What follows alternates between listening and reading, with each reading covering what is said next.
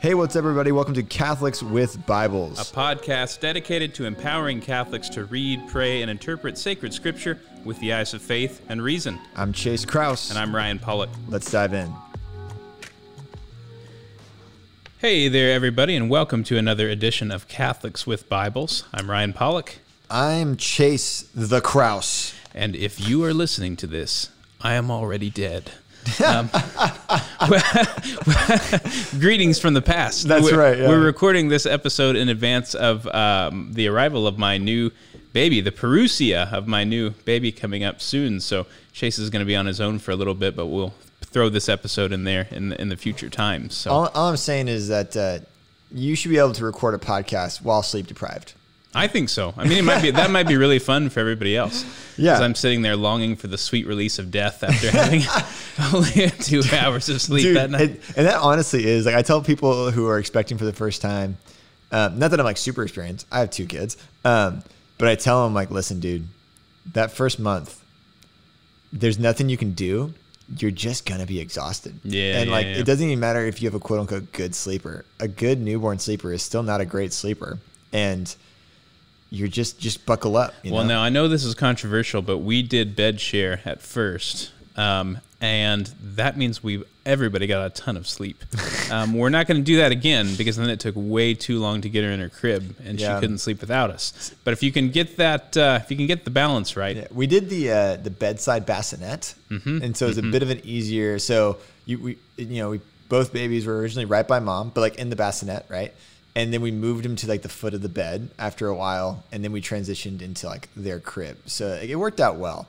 But like it's still like every time the baby's up, like you're all up. You remember on The Office when Jan makes Michael sleep at the foot of the bed on the ottoman? That's what I'm imagining you. Essentially, yeah, but with the baby. You doing for your kids. It's really comfortable, really roomy down That's here. right. Yeah. The only So anyway, kid advice with 2 parents of 3 and unders. Yeah, we're basically experts. You're welcome. That's right.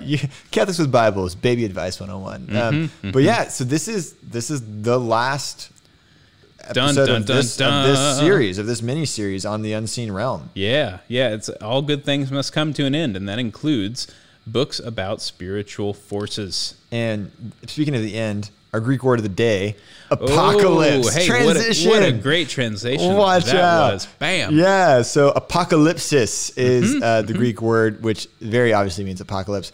Fun fact, this word in Greek does not mean like Armageddon or like end of time or like death and destruction. Nothing sci-fi, nothing fantasy. Yep.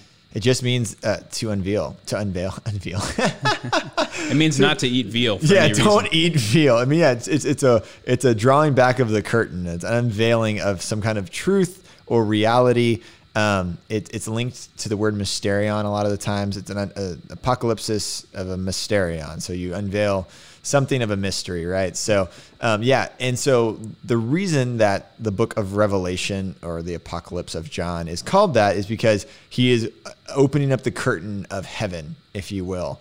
And with that comes some really trippy imagery sometimes. Yeah, absolutely. My last sermon as an Episcopal priest was on John 17, and we talked a little bit about how Jesus lets the disciples listen in on his high priestly prayer, which is itself an apocalyptic act, because he's showing them the kind of relationship that he's had with the Father since before there was anything, before there was a world. Yeah, when he's inviting us to. So like Christian prayer, like authentic Christian prayer is a participation in the prayer of Christ. Right. I mean, which is like, when you actually really think about that, like, it's actually just mind blowing. Right. So like literally authentic prayer is you participating in the conversation between the Father and the Son through the Spirit. Like that, if that doesn't blow your mind, you haven't thought about it enough. Yeah, seriously. What does the letter to the Romans say? The Spirit intercedes with us with groanings too deep for words. So even when you're sort of stumbling along in prayer and you don't know what the heck to say to the Lord, you can have confidence that the Holy Spirit is doing some translation work in that process. That's right.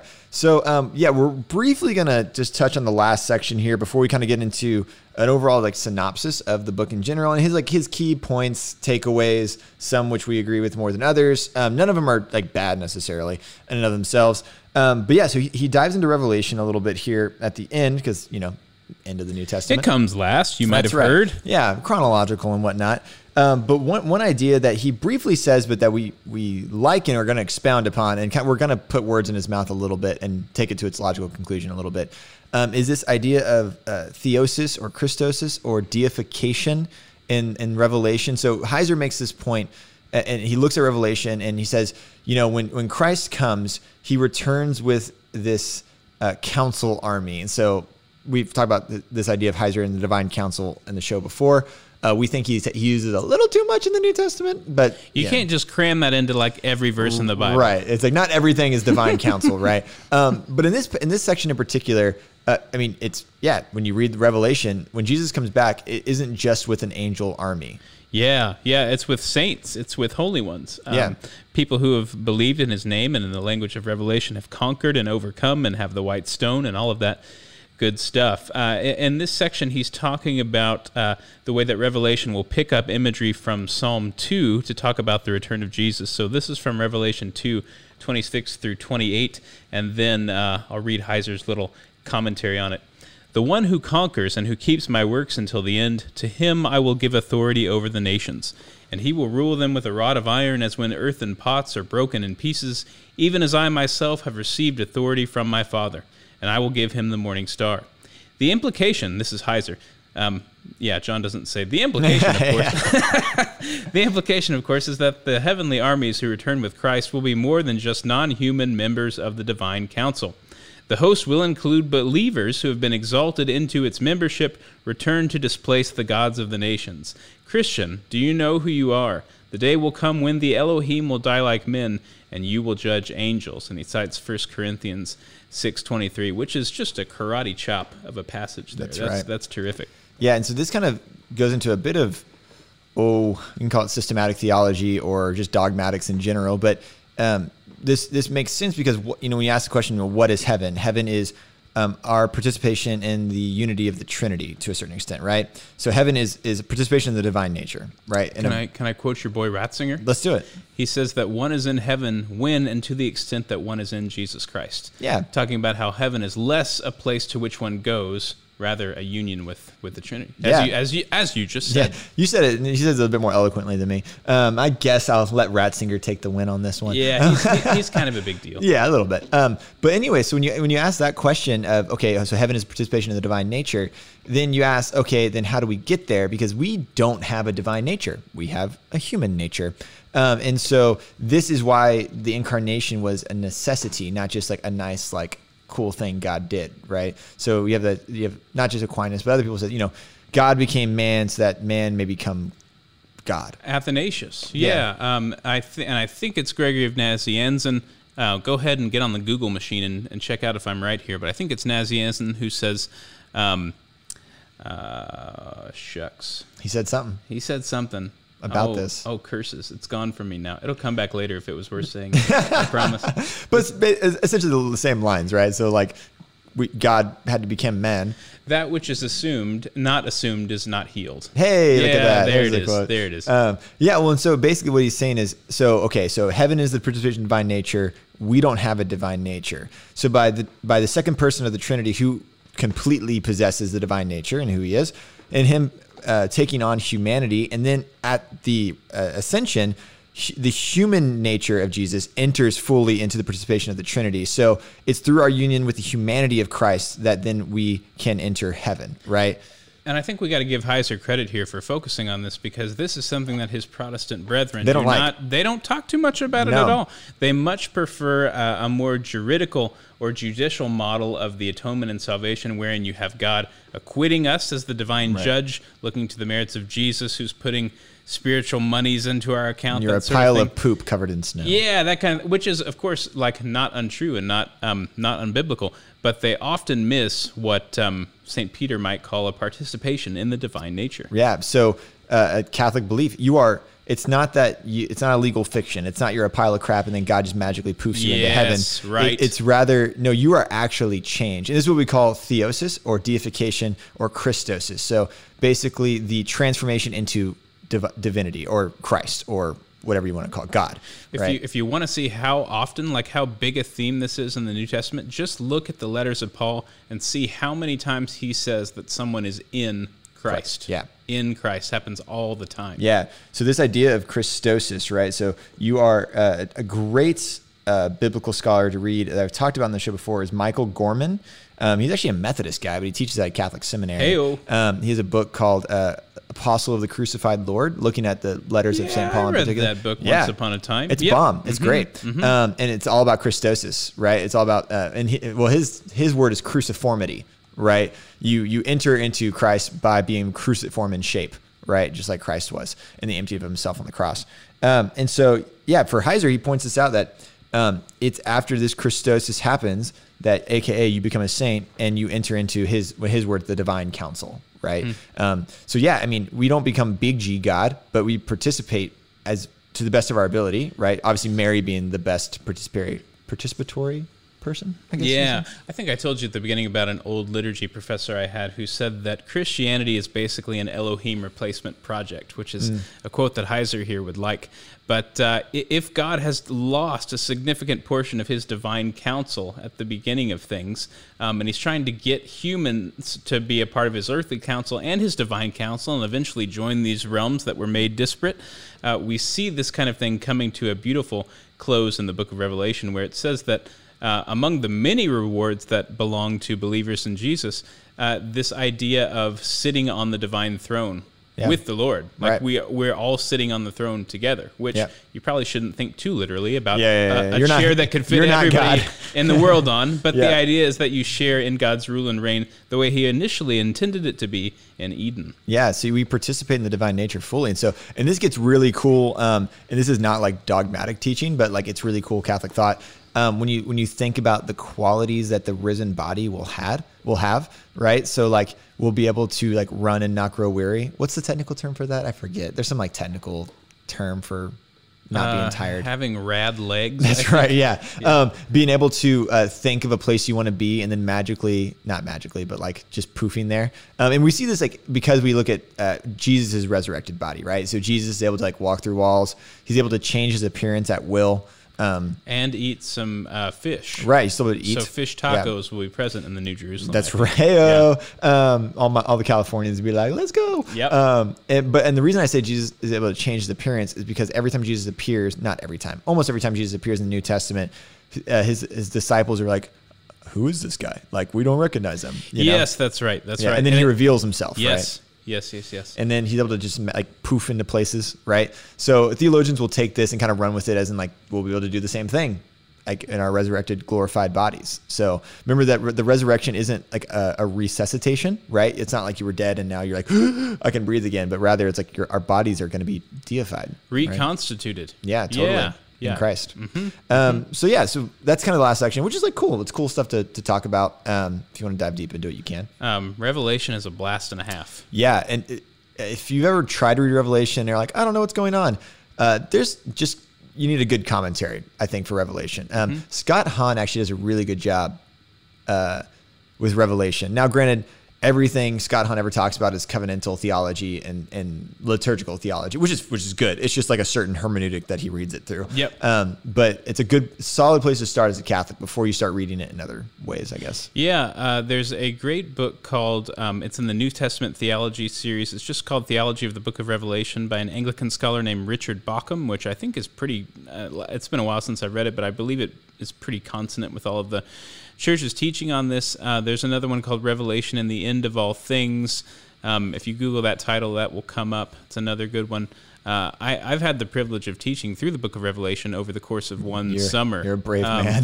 Well, it's like those summer Sunday school classes, where like the only people who are there are the diehards, the ones who really want to study. They're not really going to question, like, Well, the questions they ask will be good and they'll pay attention, right? Yeah, so there's a little plug for summer Sunday school activities there. That's right. But, Revelation's a blast and a half, but it's one of those books that you need some preparation for. You need to understand what apocalyptic literature is and how it works. It's a genre. Yeah, it's like, so if you're going to go and you're going to watch Star Wars, like you shouldn't expect Star Wars to play by the rules of Pride and Prejudice, or vice versa. Yeah. So, but once you know the genre conventions and once you know kind of how these stories are told, the things that happen in there make a lot more sense. So I don't know if it's just the way my brain works, but like I have always avoided doing Bible studies or teaching on the Book of Revelation and apocalyptic genre in general.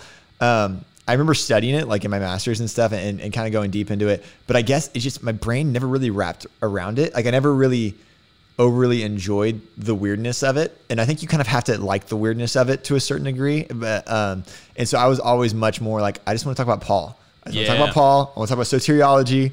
That's my wheelhouse. So maybe we should talk about Revelation just to make me talk about it. Well, I'm kind of a nerd. So I really like sci-fi and fantasy and Dungeons and Dragons and spaceships and all that stuff. Yeah. Dune's coming out soon. It's going to be. I should read that book. With Timothy Chalamet. Should I read the book? Is it worth reading? I mean, it's a classic, but it is kind of dry. So maybe I shouldn't read David Lynch did an adaptation of Dune in the 80s that is not very good. But that one came across my Amazon feed at one point. Yeah, it's a fun popcorn movie, I suppose. But if you like that kind of stuff, you would love the Book of Revelation. So a little commercial there. There you the go. Book of Revelation. Yeah. So with that, we wanted to kind of summarize the unseen realm with using Heiser's points. So at the end of his book, the epilogue, which means above the log. I'm just kidding. But he talks about like 5 different kind of like takeaways that he wants us to have from reading this book, and he wants the reader to have from reading this book. So we're just gonna kind of go through them. Talk about what he's saying, pros and cons, and like some nuances as a Catholic that you should have with them as they come up. Yeah.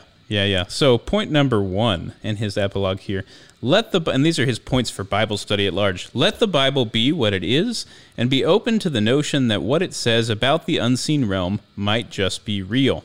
Yeah, which we can totally agree with. I think. I think as Catholics, and we talked about this when we first started this book, I don't think Catholics have quite as hard of a time with this spiritual aspect because of our sacramental worldview and the fact that like as Catholics, like we know demons are still real and like exorcists are a thing. Yeah, but as modern people living in the West, we can't avoid that temptation to see everything through rationalistic, like STEM terms, right? So you spend all your time in the Exodus trying to figure out like how it could be that the Red Sea could have parted naturally, or something or like that.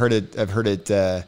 When Jesus walked on water, it's because magically he stepped onto an iceberg because the lake can. Lord, the lake is bizarre. Yeah, because some historical critic was like, well, the lake can freeze over at certain points, and so what happened was, Jesus stepped out on an iceberg and it started floating, and Peter did the same thing, but his iceberg started melting. Jeez Louise. Yeah, you can get super. You ever tried to walk on an iceberg before? That's right. This guy's never spent a winter in Wisconsin. That's right. It ain't that easy. Yeah, and then other things like in the multiplication of loaves, it's like, oh, Jesus shared what little he had, and so he inspired others to share. That was the real miracle. Ooh. Yeah, which is not what it says in the text, right? And so so when you read Old Testament, New Testament, don't just dismiss offhand like these spiritual passages, right? Yeah, and that these guys wrote thousands of years ago doesn't mean that like you're smarter than them. Yeah. Oh my gosh. Yeah. or that your assumptions about how the world works are better or more true than theirs. Right. Totally. Yeah. And so his second point, the content of the Bible needs to make sense in its own context, whether or not it makes sense in ours. And this is kind of the tool of the historical critical method, right? So there's different tools of the historical critical method. This one kind of being the Sitzet-Leben. Did I say that right? It's German. Setting in life, yeah. Yeah. Uh-huh. Yeah. So it just means that when you read the book, the authors lived in a certain time in a certain place. And so that means they're writing to a certain audience at a certain time and this is Old Testament and New Testament, right? But yeah, so just keeping in mind that it has to make sense contextually. Right? Yeah, those folks who wrote back then are going to make references to things that they don't feel the need to explain. Right, like locations. Yeah, because their audience knows the things to which they refer. Where Tarshish is. Yeah, you don't have to say, and Tarshish was the city over here, yonder, and such. Yeah, all your people already know that. So, just for fun fact, if you've ever read Tarshish in Psalms or anything, it just means the Spain, essentially. Like, that's where Tarshish. It's the furthest away of the known world of the time. So, it's like the Straits of Gibraltar. So like that little small gap between Spain and Africa, that's Tarshish. It's the place on the map where it says, "Here there be dragons." Yeah, essentially, yeah. Or where you're worried you might fall off the edge of it. Yeah, exactly. Yeah. So and it's one of the things that a lot of the times biblical scholars will try to identify these locations in the Old Testament. And sometimes the humble ones will say, we think it might be this place, but we really don't know, right? And that, unfortunately, there's really no way until we discover some kind of archaeological evidence. There are tons of places that are referenced in the Old Testament where we just don't know where they are. Yep. Right? We talked in the last episode about the Mount of Transfiguration, and we're not totally sure which mountain that was. There's a church built on one that we think it's that one, but and I'm more than happy to call it that one. Why not? Yeah, because for grins and giggles. And so, and even we can take in faith that the true cross was found at that certain location by that empress chick that I forgot her name. But if you ever visit a reliquary in Rome or anywhere, if it says piece of the true cross, that's what it's a piece of that finding geographically they found 3 crosses and, somebody was healed by touching one, all these things. But dogmatically speaking, you don't have to believe that it's a piece of the true cross. Like, it's not, the church doesn't say, no, you have to believe this. It's like, we just take it in faith that it is, right? And there's miracles to kind of back it up, right? But anyway, context is important. Yeah, it wouldn't have made it into that reliquary if it couldn't do something. Right. Yep. Mm-hmm. The third point, how the biblical writers tie passages together for interpretation should guide our own interpretation of the Bible. Yep. Intertextuality is a fancy word for this, but basically, the Bible quotes itself quite a bit. Canonical criticism. Yeah. So we were just talking about the Revelation's employment of imagery from Psalm 2. So if you have a good Bible with a little cross-reference section in the middle, perhaps, go and look up those passages, especially where the New Testament quotes the Old. Yep. We often forget that the New Testament is like the 4th quarter of the Bible, and there's 3 other quarters. Yep. So there's a whole lot of stuff that can get lost if you're not familiar with your Old Testament. And fun fact, there's actually a passage of the Bible that was quoted in Matthew that's actually not in the Old Testament, so we're actually not really sure where that comes from. You remember which one? It's the part... it's early in Matthew. I should know the reference before I bring it up, huh? I believe it's a place talking about what was guy who killed people with jawbone? Samson. Samson was what was he? The hair thing, couldn't cut the hair. Nazarite. Thank you, Nazarite. And there's a place in Matthew where he says, he shall be born a Nazarene or something like that. And it's a parent quote, but it's actually not a phrase in the Old Testament. Oh, belong to the oral tradition, mayhaps. Yeah. So, so basically, but it's just important to know the Old Testament when reading the New Testament, and New Testament when reading the Old Testament in various ways. But even the Old Testament, like a lot of especially the prophetic literature, and some of the Psalms, prophetic literature, wisdom literature, if you don't know, like the Torah, for example, you're gonna miss a bunch of references, right? And even when you read something like the Song of Songs, right? There's a bunch of different ways you can interpret that, but there's a ton of references to like the temple, essentially, right? But if you've never read the description of the temple, you'll miss it, right? So it's really important to know at least the general gist of Old Testament passages, right? Yeah. Is the Bible 73 books? Yes. Is it one book? Also, yes. Yes. So if you jump in at the end and just read the stuff about Jesus and the church, and then you go on your merry way, you're gonna miss so much of what's going on there. There's so many references. Yeah. Well, and even like when you read the letter of Hebrews, right? So the Geshara Rawa or whatever it's called. It's a Hebrew term that rabbis used to. I just totally butchered the term, but sorry if there are any rabbis listening. That's right. Yeah, it's a tool that rabbis would use when giving sermons, if you will. Basically, and you see when you read Hebrews, you see this all the time. It's that the author of Hebrews will make a point, and then he'll say, as it says in this passage, and this passage, and this passage. He'll stack Old Testament passages on top of each other. And so once again, but if you don't know what passage he's referring to, then it's kind of hard to see the point he's making. But yeah, and St. Paul uses the same technique too, in Romans and elsewhere. I mean, if you don't have a good grasp of like the covenant history of Israel and you try to read like Revelation, like just give up, throw in the towel, man. You're going to lose so much of it. A great book for that is Catholic, what's it called? Catholic Introduction to the Old Testament by Brent Petrie and Bergsma. Another one is by Bergsma. If you just type in Bergsma introduction to the Bible, he has this really cute small book on like covenantal theology of like the Old Testament, New Testament and stuff. Anyway, I have another book plug there along those lines.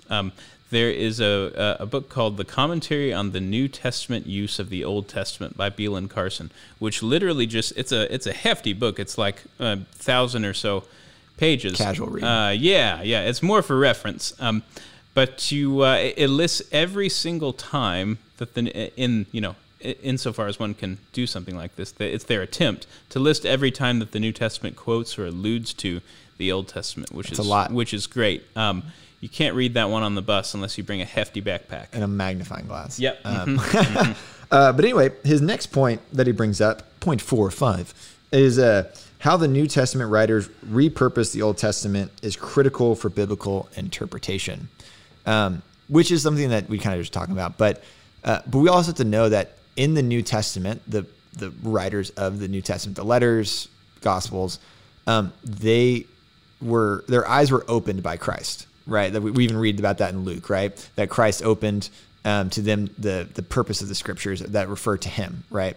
And so we have to know that even as they quote these things, it's important to know the original context, but knowing that they're also not. It's a creative action that's happening here. They're not reading into the text, but under the inspiration of the Holy Spirit, but being able to look at these Old Testament texts that talked about the glory of the King of Israel and say, oh, this was actually talking about Jesus. Or it can be read this way with a Christian lens. Right. Yeah. Yeah. So, because that's the point. The Bible in general isn't a scientific manual, right? We want it to be because of just the way where our brains are kind of wired now as Americans, as people in the West, and postmodern and all these things. But the Bible, and this is kind of Heiser's point too, right? The Bible isn't scientifically trying to prove that the earth was created in 7 days. That's not the point of Genesis, right? Yes. The Bible, and this is actually that, if you ever read any of Jordan Peterson's work, so Jordan Peterson is a psychologist, Canadian. He's agnostic, I think.